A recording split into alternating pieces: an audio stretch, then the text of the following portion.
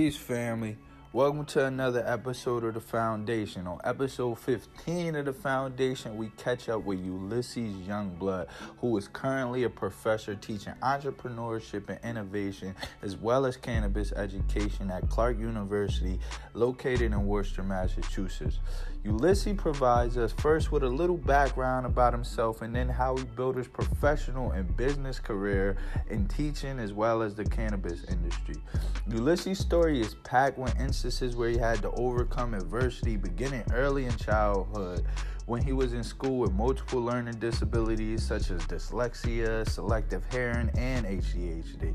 The struggles didn't end there though. Ulysses graduated from high school with a 6th grade reading level, and although Ulysses did make it to college, he was unfortunately kicked out of school after police detected an aroma of marijuana in his dorm. But this did not stop Ulysses. He began a tumultuous 7-college journey. Yes, he actually attended 7 different colleges, ultimately culminating in him achieving an MBA in business from Northeastern University located in Boston. At the same time, though, Ulysses also co-founded a social impact cannabis company called Major Bloom, which is an organization focused on introducing more economic empowerment of minorities in the cannabis industry. Ulysses provides us detailed instructions on how to overcome both educational and social challenges many young people face today and how to give back to your community. He lays out the blueprint for becoming a professor as well as getting involved in the cannabis industry and provides a lot of information about how in the cannabis industry you may not be aware of. My favorite theme of the interview was the unrelenting spirit of Ulysses, evidenced by all the adversity he overcame, and the fact that he is still so positive and genuinely empathic today. See if there's anything from Ulysses' story that you could take and possibly build for your own foundation. Until next time, family, keep building. Peace. All right, family. Welcome to another episode of The Foundation. On today's episode, we got Ulysses Youngblood, who is a professor who teaches entrepreneurship and innovation at Clark University in Worcester, Massachusetts. He's also the co-founder and president of Major Bloom, which is a social impact cannabis company based out of Massachusetts. Ulysses also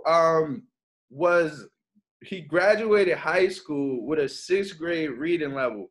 So to really show you how useful and resourceful this guy is, to graduate high school with a 6th grade reading level and turn that into what he has done today, Ulysses is going to show us how to build a foundation in being a professor.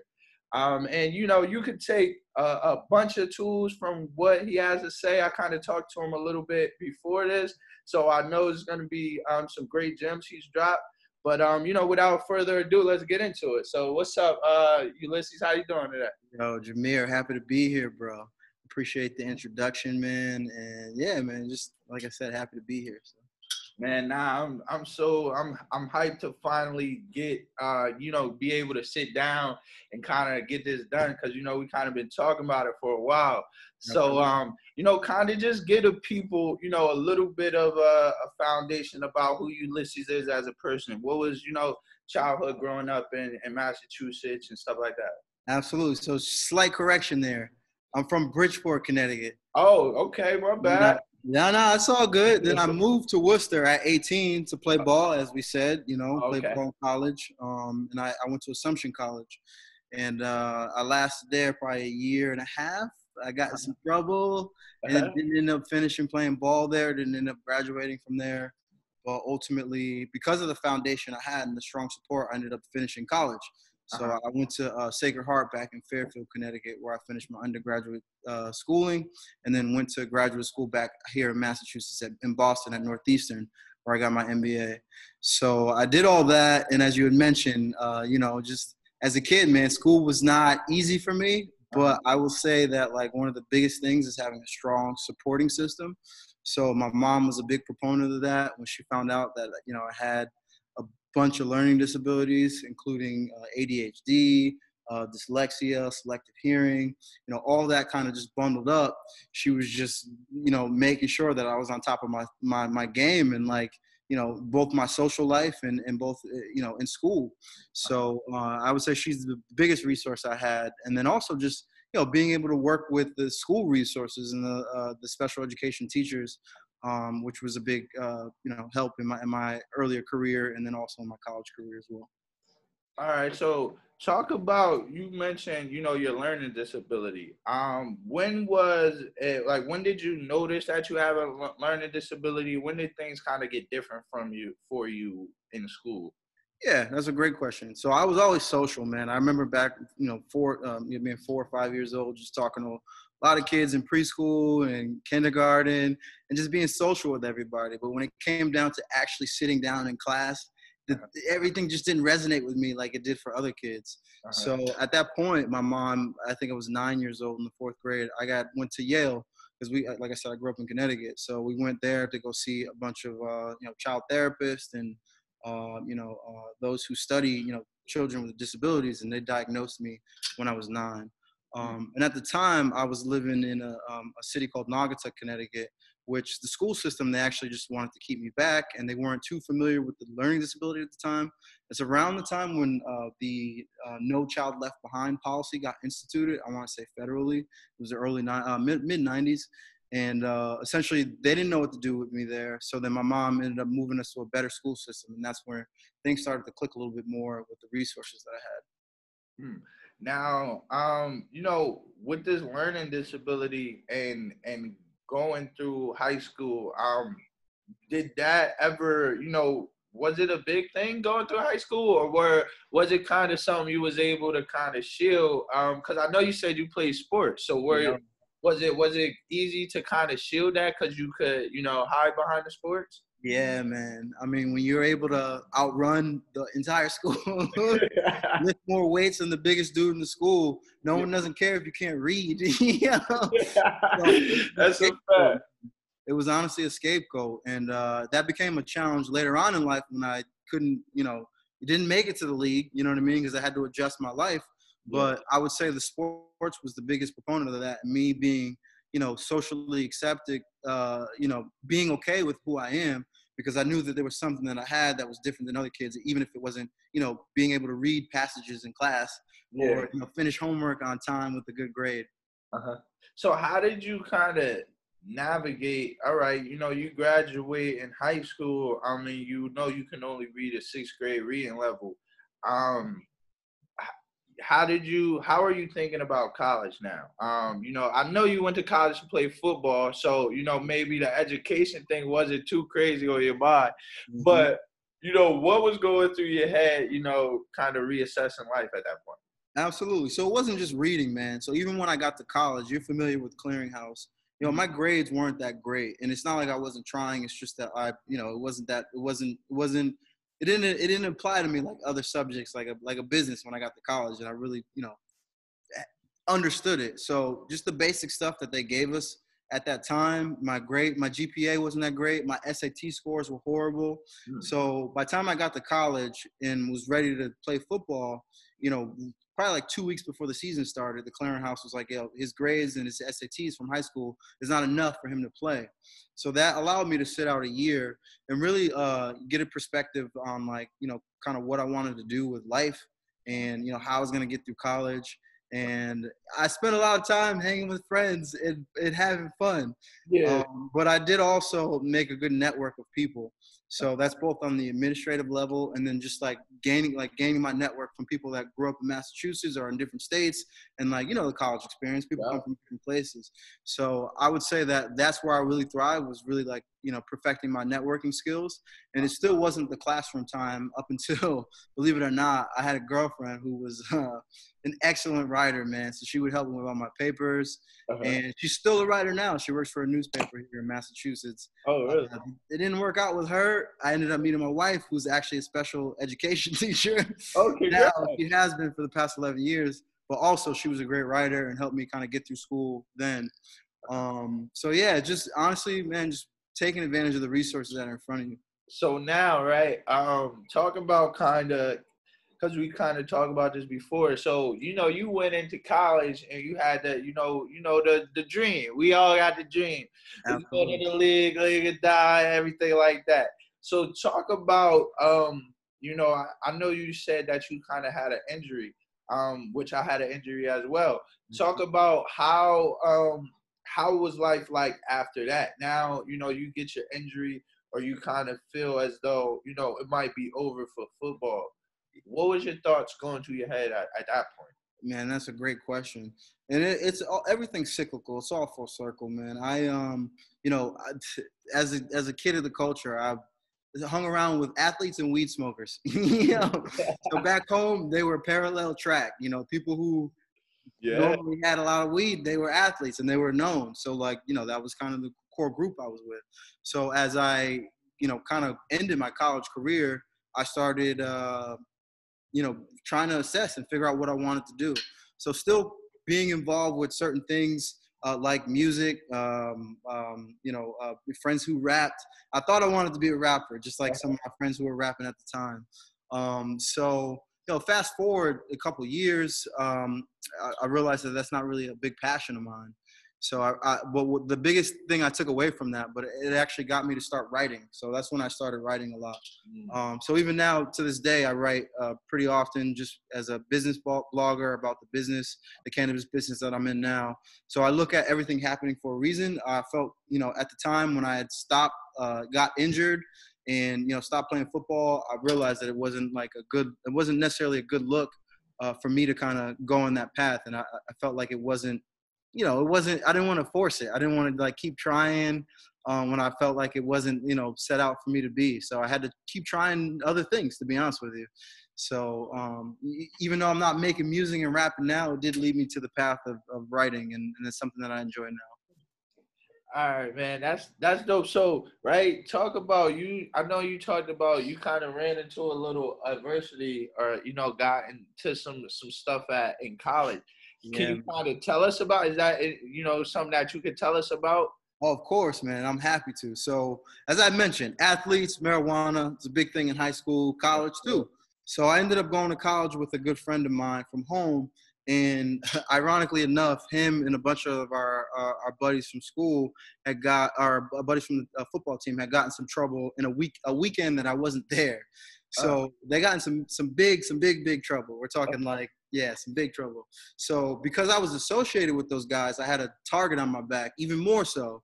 Assumption College, 2,000, 3,000 students. Yes, most of the black and brown students there play sports. Yes, so there's that target. And then you put in the target of actually getting in some trouble, real trouble. That's the target for my group too. So what happened was I basically came back from an L ride. My room was smelling like weed. And the RA or the campus police knocked on my door. So they searched my apartment, or they searched my dorm. They didn't find any weed, but ultimately they ended up kicking me off campus because it smelled like weed in my dorm room. Wow. So exactly, man. So meanwhile, I got kids next door crushing Bud Lights. Yeah. And then, you know what I mean? And there's nothing wrong with that. But because I have the aroma of marijuana, they want to kick me off campus. The smell, man. Yeah. So that ended up leading me to living off campus for my second year of college. And I got in even more trouble there because now I got the target of just being a young black kid in the city of Worcester, the second largest city in New England next to Boston. And the cops already have a bad, rep, in this neighborhood, in the city, because it's not very diverse. A lot of white cops here. So especially for a diverse city. So, again, friends, playing sports, having people at my crib, and what happens, the Worcester police show up at some point after football season ended my second year. And I get my house raided, I get arrested, and it just led down a crazy path of me actually getting arrested a couple months later again, and my house was searched. But this time, the second time, I got arrested for really disturbing the peace because they said that we were making too much noise, being rowdy college kids. But ultimately, the second time I got beat up by the police. And this is actually on my 20th birthday, man. And I had a little party at my crib for my 20th birthday. So what ended up happening is they asked everybody to leave. So maybe like 20, 30, 40 people that were there. Everybody left, and they asked me to come out back. And I'm thinking they wanted to talk to me. What happened is they ended up jumping me.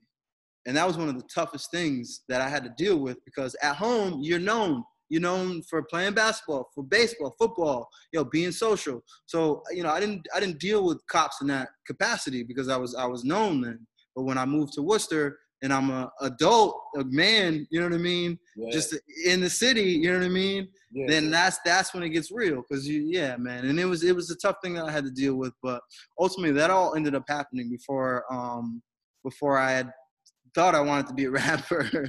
But I took that energy, man. I'm telling you, I took that energy and I started to write my feelings down, and like I needed to express myself because it was a tough thing to deal with. Wow. I mean, yeah, you kind of talked about a lot there, but I think, even from going, to being kicked off of campus for an aroma, to now, being beat up by the police, I kind of can see that creating a crazy weight, and you're away from home. So it's not like you're in a place where you're comfortable or familiar. Right. What kind of, where did you kind of find the strength at that time? Because it seems like that might have been a low point for you. Like, where did you kind of find the strength to say, all right, I got to kind of make a change or kind of figure out what I'm going to do, regardless? Right. So this was all around when Obama was president. So this is like 07, 08. So I'm noticing the political climate change a little bit. And aside from like what's going on externally there, I'm going back to my mom. She was like, no matter what, you're staying in school. So believe it or not, I ended up going to like 7 different colleges in my entire career. I did a couple of 7 different colleges. Yo, wait, hold on, real quick. What's the list of the 7? Yeah. So I started off at Assumption and got kicked out of there. Then I went to QCC, which is Quinsigamond College, and I went there for a semester, and that's actually right down the street from the shop. And then I ended up going to, where did I go from there? I went to Southern Connecticut State from there, and I tried out for the baseball team there. And I ended up, I didn't make it, but I didn't play baseball in high school, so I was a little rusty, but it was still, something I was good at as a kid. So I figured, and this is what helped me cope, was trying new things. That's what I'm saying. And like, who just goes and I'm gonna just try to play baseball? I haven't played baseball since elementary school. Let me just try to walk on. Like, what? But that's what I needed to help cope, bro. So I did that. And then I ended up getting kicked out of Southern too. I got kicked out of Southern for grades, and then I went to where did I go after that? I went to Gateway Community College in Norwalk. So now that's Norwalk in New Haven. So that's four different universities. And then so I'm from like I said, Bridgeport, Connecticut. So I moved back home after I got kicked out of New Haven. I had an apartment up there, and my mom was like, all right, come back home. So then I go to Housatonic's in Bridgeport, another community college. So I went there for maybe 2 semesters. And then I ended up landing at Sacred Heart, where I graduated. And the only reason I went there is because my mom went there, to be honest with you. Oh, really? She was a nurse for her entire career, and decided to get her RN. And we ended up, ironically enough, graduating together on Mother's Day in 2012. Wow. Yo, that's the dopest thing I heard in a while, man. Like, you got to graduate with your mom on Mother's Day, yo? Yeah. It was I know that experience had to be crazy, right? It was cool. It was definitely cool because she was part of the biggest reasons why why I finished school and why I didn't drop out. Otherwise, I probably would have pursued a career rap or so you know what I mean? It's like something crazy, like doing some retail shit or. So I mean, all right. So you go on this carousel of colleges, the college carousel. You all through this. When do you kind of figure out, all right, now I want to start being involved, in a serious capacity, in the cannabis industry or whatever you started out before? That's a great question. So part of my upbringing, and is big shout out to my dad, because my dad, he ran into some trouble when he was younger. And he really turned his life around, when I was born, to be honest with you. He worked for UPS, and he still does. He's been there for almost 35 years. So part of him, when I was a teenager, he had started a business for me to kind of help him run it. So I did that from the age of 13 up until I went to college, and when I moved home from college. And then kind of backtracking to what I had mentioned, when I moved from New Haven back home, I essentially helped him run that business too. So to your question, like, what did I realize? I realized that, like, you can study business in college. And that's exactly what happened, because, you know, from helping my dad run a family business, you know, from my teenage years throughout college a bit, I realized that you can formalize that experience and that information in a setting where, you know, you can ultimately get a degree in it. And that's actually when things started to click, is when I took business classes. Oh, so all right, so kind of you had the real life application before, you know, like taking a class where, you know, your first introduction to business wasn't a business course, but it was actually business. So you was coming from, you know, a reverse perspective. Now, when did you take that into the education and start taking those business classes? Yeah, that's a great question. And as a professor today, I tell this to my students now: you do not have to know what you want to do for the rest of your life, especially if you're, you know, 19, 18, 19, 20. Because I didn't declare my major until I was 22. And most kids are graduating by then. Yeah. But it really took my mom, and I'm gonna keep it real. It took my mom to say, "Hey, you can study what you're doing now, what you have been doing, and that's business." And I honestly I didn't know. It took me 4 years of, you know, some full-time and part-time college to realize that, like, there's a correlation between what you learn in the classroom and, like, what the external world is of business. So yeah, it was 22 years old when I started taking my first business classes, and I never looked back from there. All right, so you start taking these business classes. What's kind of your first, you know, taste of getting in the professional world, or, you know, this type of industry that you're in today? Absolutely. So my first taste is definitely a kid of the culture. Yeah, just growing up around it. I will say, from working my family business, I had a lot of discipline. You know, basically running job sites, and with that freedom of, you know, with that discipline of running job sites as a kid, I had a lot of freedom too. So without doubt, like, damn near always had weed on me, like, throughout the summer, you know, power washing houses, you know, locally around the neighborhood and stuff. Yeah. So that to me is more of a culture thing rather than an industry thing. Because then what I started to realize around, again, President Obama's administration, me getting kicked out of 2 colleges at this point, and really trying to assess what I wanted to do with my life, I realized that in Massachusetts they had just decriminalized, and that coming up in 2012 was medical cannabis. So then back in 2008, and this is, mind you, when I got kicked off campus, that was 2006. So the back of my mind, like, people are talking like, oh, cannabis might be legal. So there's these different, like, external factors that you hear, and you repeat it, and you hear it, and then you start to take notice of it. So I would say, like, I really, by 2012, I realized that there's a potential career path in it. And that's when I really started to dial in and really focus in. All right. So you started to kind of, you know, build the Major Bloom, you know, company.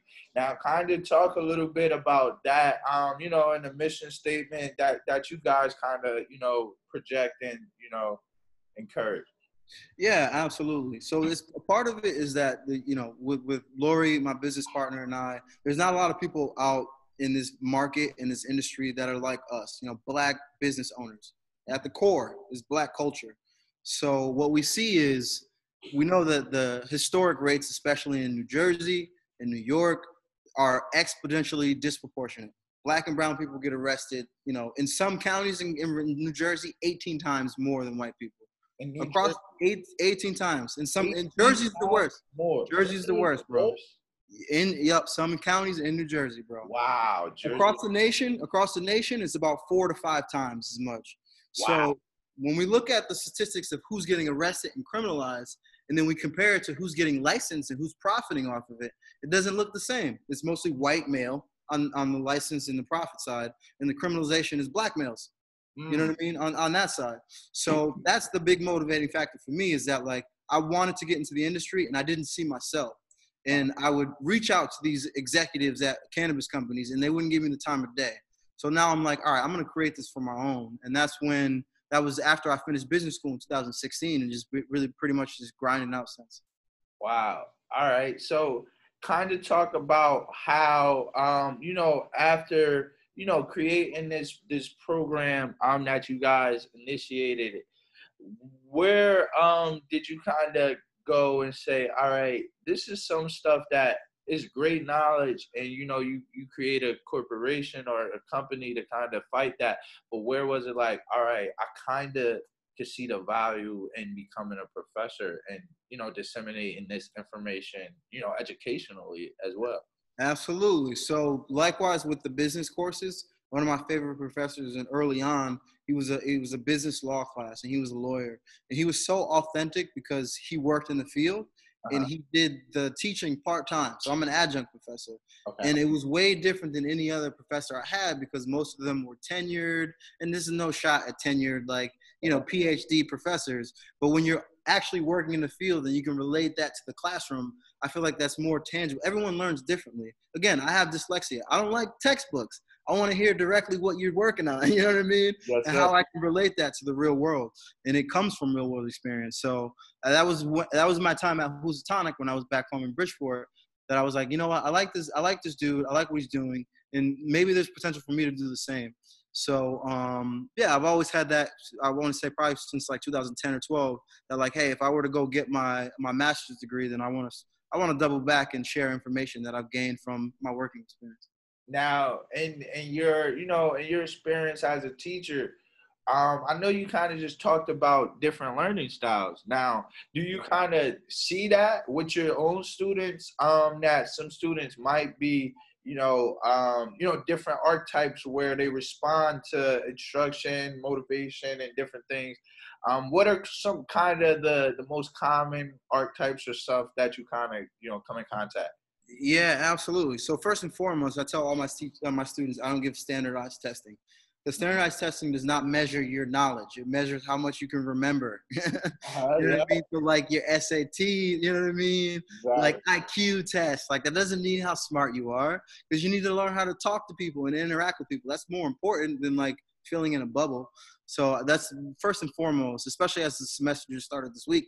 I tell them that I don't give standardized testing. I'm more concerned about how you interact with other people and then also how you interact with me. If you need help with something, ask me. You Yeah, know, I'm an open book. There shouldn't be like this point of confusion.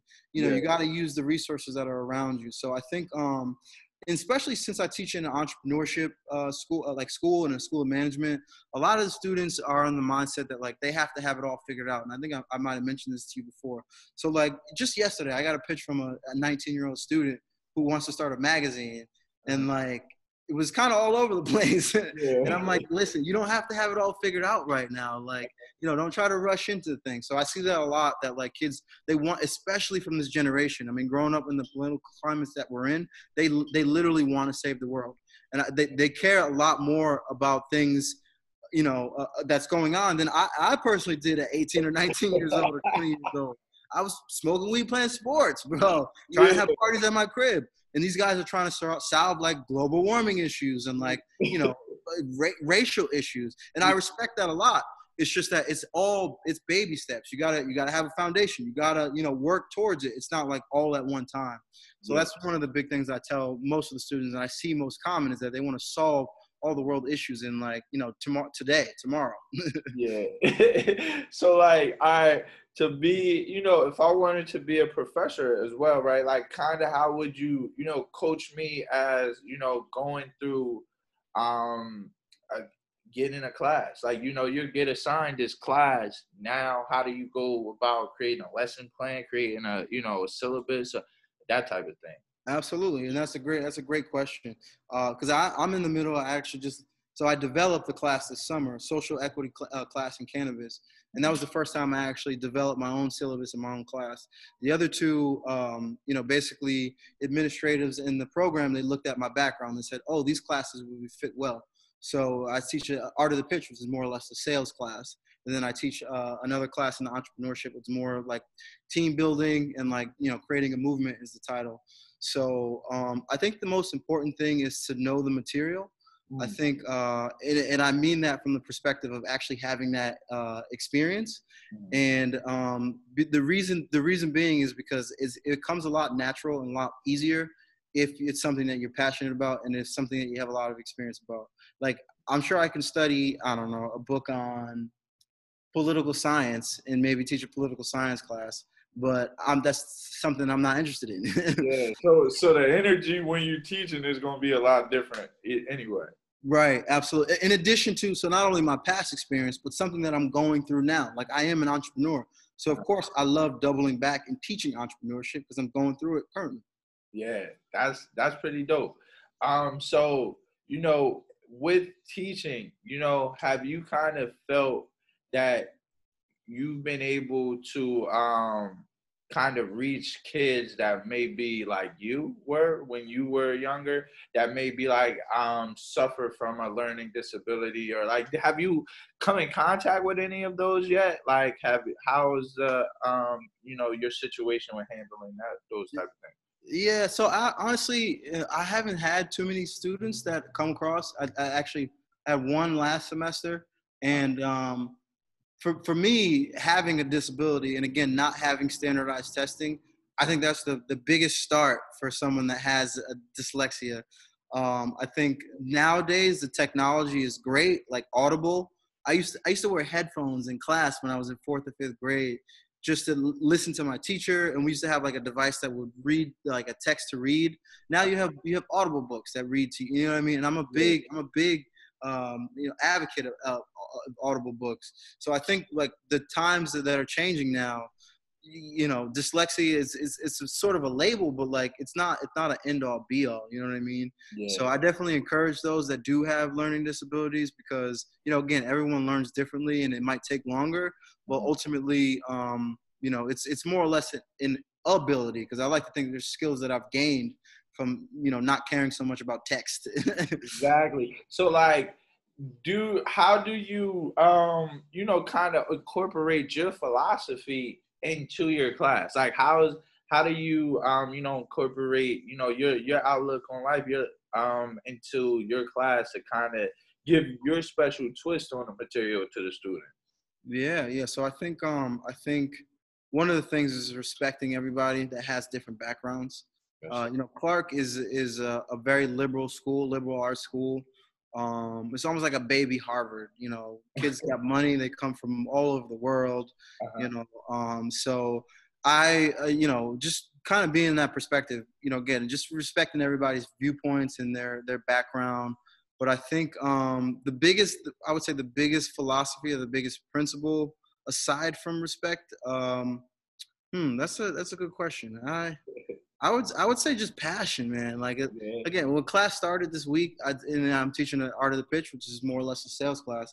I'm like, listen, before I got into entrepreneurship, I worked as a sales rep, and I believed in what I was selling. I was selling renewable. I was working for a renewable energies company.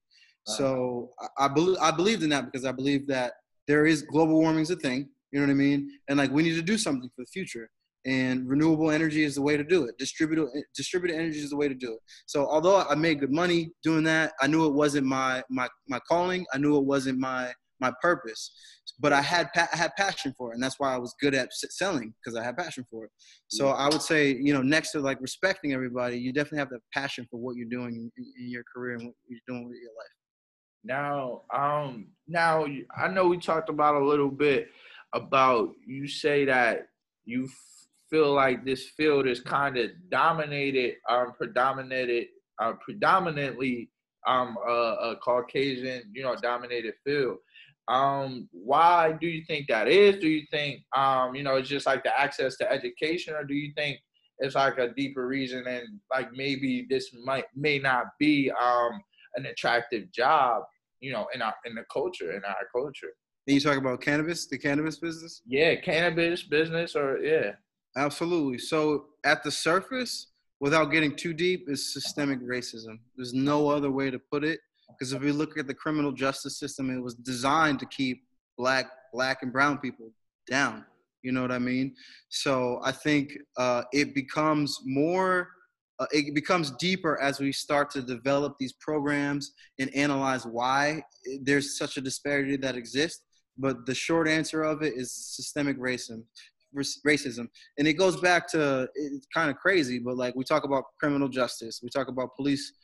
Police were developed after slavery was abolished. Yeah. And like we're speaking facts at this point. You know that, right? Yeah. So like the whole point of them coming together was to hold down black and brown men. and women, and keep them in control. So people tend to forget about that when we talk about police brutality now. You know what I mean? So just within that police brutality, we have the criminalization of cannabis. Meanwhile, you got these corporations, mostly white corporations, coming up with the funds to go ahead and do this, and figure out ways to not have to give back to those communities that have been harmed. So it gets deep, but really it's living in racism. We still live in racism. So like, now tell me, what do you think, or how do you feel as now a Black individual, fighting that fight and trying to, get through these hurdles in the cannabis industry in Massachusetts? Is that something you have, encountered resistance with a lot? Every day, man. Over there? Yeah. Every day, dude. Yeah, it can be at multiple levels, because with cannabis licensing, especially here in Massachusetts, first and foremost, it is the most regulated market in the United States. Colorado's nothing like this. California, Oregon, those states out west basically handed licenses out like hotcakes. Here is a much strenuous process. So, where local municipalities have power, and that's probably a lot of the hurdles that we face are with local people. So those who work in City Hall, early on dealing with local real estate brokers and working with property owners and these different contractors that we have to, kind of work with to get through licensing. So, the problems that come up. The illustrations of the systemic racism that you talk about, right? So right. A lot of times people are like, what does that mean, systemic racism? But it's when you're trying to apply for a license, when you keep getting denied, when they keep changing deadlines so you can't meet them and stuff like that.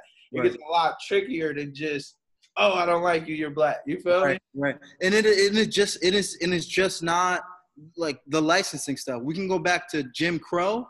We can go back to redlining and mortgages, because real estate is the biggest part of cannabis. If you own real estate and it's zoned correctly, then your property value increases exponentially, because you have cash, a business with tremendous cash flow. So even going back to Jim Crow and redlining, when mortgages were not given out at the same rate to Black and brown people, that we can go back, and that has nothing to do with cannabis. It's just more. It's the financial system, and that's what we're saying. It's all interconnected. It's one system of systemic racism. Now, is this now? Because I'm thinking back to now how you are a Black professor now. Mm-hmm. So is this some of the material that you incorporate in your classes to kind of educate people on? Hey, this is what's going on out here, in these systems. Absolutely. It's the exact class that I teach, which is social equity in cannabis. And it's not for my undergraduate students. It's for graduate students. It's under the professional school of studies at Clark. And it's basically under a Master's of Public Administration or Public Policy program. I think that's dope, because, as you speak, I kind of learn more, about the, more of the detailed situation of how it's going down out there. Now tell me the power you think it holds in being a Black professor that's saying it, because if it's coming from a white person, that's something else. But, this is coming from the when you talk about the population that's being disenfranchised, is you.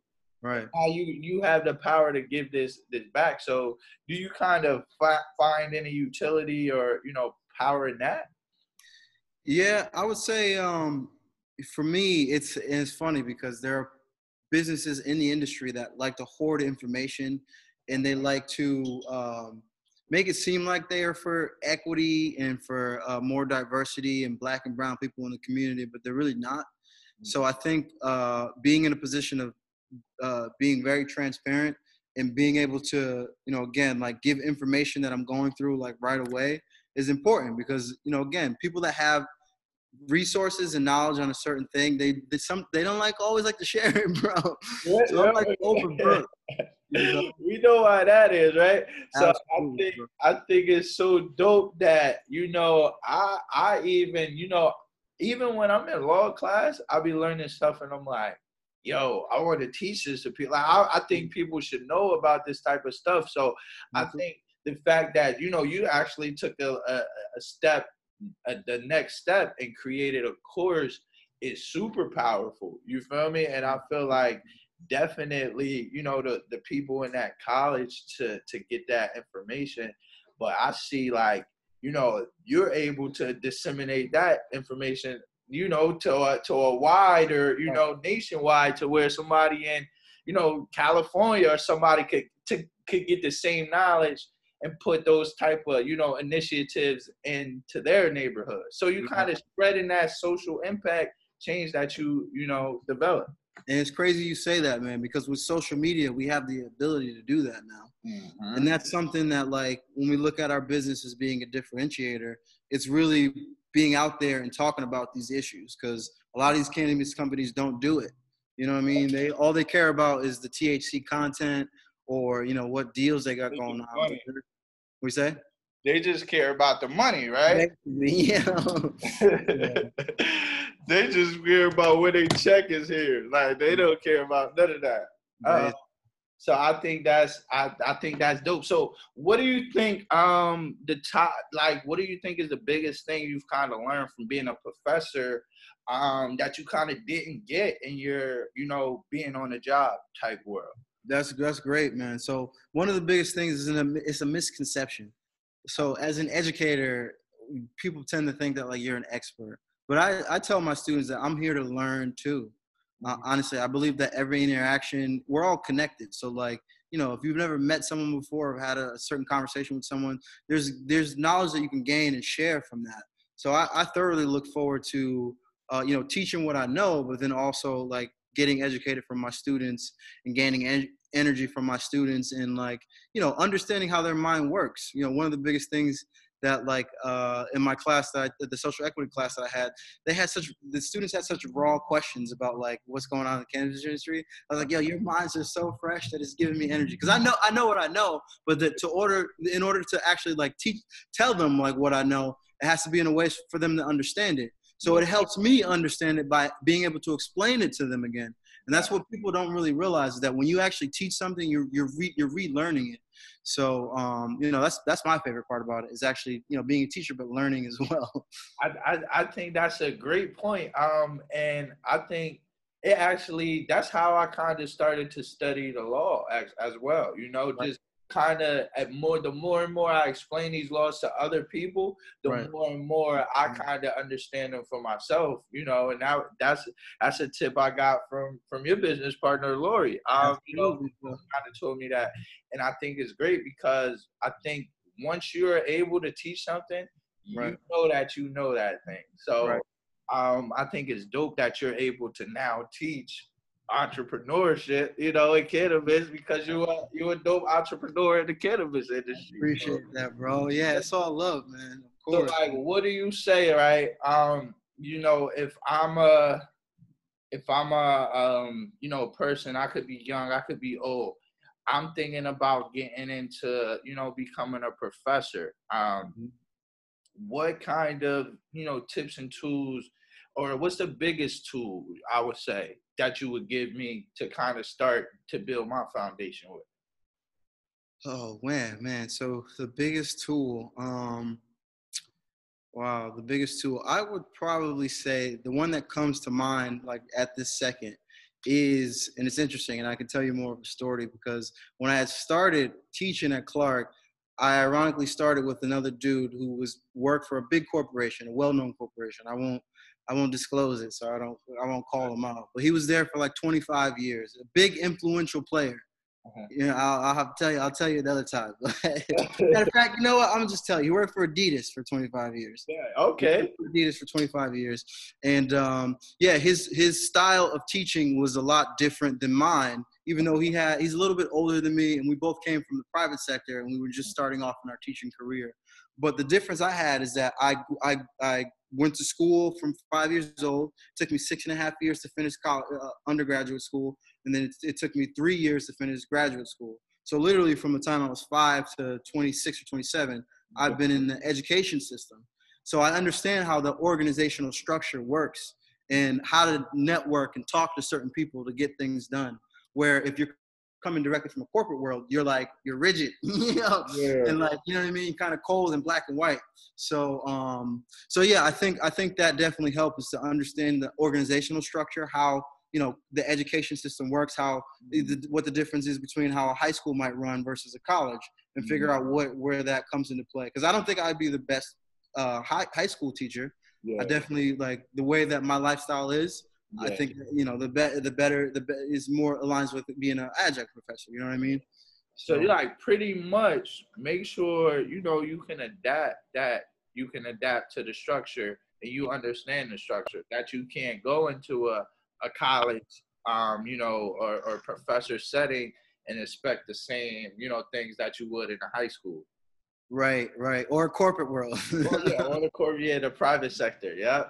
All right, brother. That's so that's I think that's a great place to kind of, you know, wrap it up. I feel like, is there any last kind of, you know, little tools or gems that you want to give to the listeners, kind of you know, to take?